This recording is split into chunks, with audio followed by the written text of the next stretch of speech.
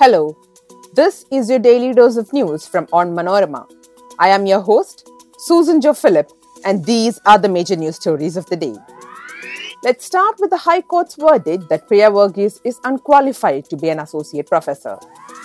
Youth Congress Thiruvananthapuram Corporation March over Letter Row turns violent. Sabarimala, Police Handbook referring controversial Supreme Court verdict will be withdrawn, says Minister. Beneficiary of Anavur's letter to cooperative is the son of the CPM leader. Republicans win US House majority, setting the stage for divided government. Let's get into the details. The Kerala High Court on Thursday stated Priya Varghese does not possess sufficient teaching experience as mandated by the University Grants Commission norms to be appointed as an associate professor of Malayalam at Kannur University. The court further stated that no university is above the rules and regulations laid out by the UGC. Priya is the wife of K.K. Ragesh, who is the private secretary to Chief Minister Pinarayi Vijayan. Kerala Governor Arif Muhammad Khan had cancelled her appointment, citing nepotism. Teachers play a significant role in nation building. They must be like the candlelight that leads through the darkness. According to UGC, teaching experience is mandatory for a candidate to be considered for the post of associate professor. However, not all of Priya Varghese's qualifications can be considered as academic experience, stated the court.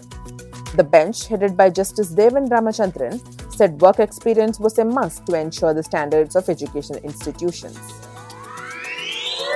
The Youth Congress marched to protest alleged nepotism in the Thiruvananthapuram Corporation in the wake of the appointment letter row turned violent on Thursday afternoon. As the protesters started pelting stones, police used water cannons and tear gas for about 15 minutes to disperse the activists, but they did not retreat. Some cops and media persons were injured during the clash. Onmanorama driver Bipin suffered injuries on his head. On Wednesday too, cops had booked 10 Mahila Congress activists under the Prevention of Damage to Public Property Act for allegedly damaging the iron grills of the corporation office compound. Devasa Minister K. Radhakrishnan on Thursday said the police handbook, in which the Supreme Court's verdict allowing the entry of women has been referenced, will be withdrawn. The handbook, provided to all officers on Sabarimala temple duty, states everyone has access to the hill shrine. The BJP was quick to register its opposition, following which the minister promised the handbook should be withdrawn. Radhakrishnan clarified that the government has no intention to allow entry for all into Sabarimala and that decision will only be made in accordance with the court order.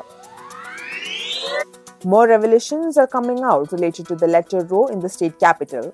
According to the latest disclosure, J.S. Kiran, who was appointed as a junior clerk in the District Mercantile Cooperative Society in Thaikad based on a recommendation from CPM District Secretary Avanur Nagappan, is the son of a former Kattakada area secretary of the party. However, Nagappan defended his letter by suggesting Kiran for the job. He said that the recommendation was made after the society had sought his opinion on appointing some staff. Avanur's letter suggesting 3 persons to fill vacancies in the society came to light on Wednesday. It was on the letterpad of CPM Thiruvananthapuram District Committee and addressed to Babujan, a member of the society's board of directors who is tasked with implementing the CPM's programs in the cooperative.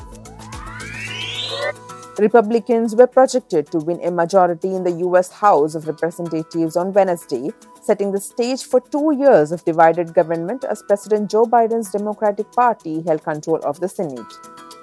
The victory gives Republicans the power to rein in Biden's agenda as well as to launch potentially politically damaging props of his administration and family, though it falls far short of the red wave the party had hoped for. The final call came after more than a week of ballot counting when Edison Research projected Republicans had won the 218 seats they needed to control the House. That brings us to the end of this episode. Be sure to come back tomorrow. As always, thanks for listening to Daily News Dose.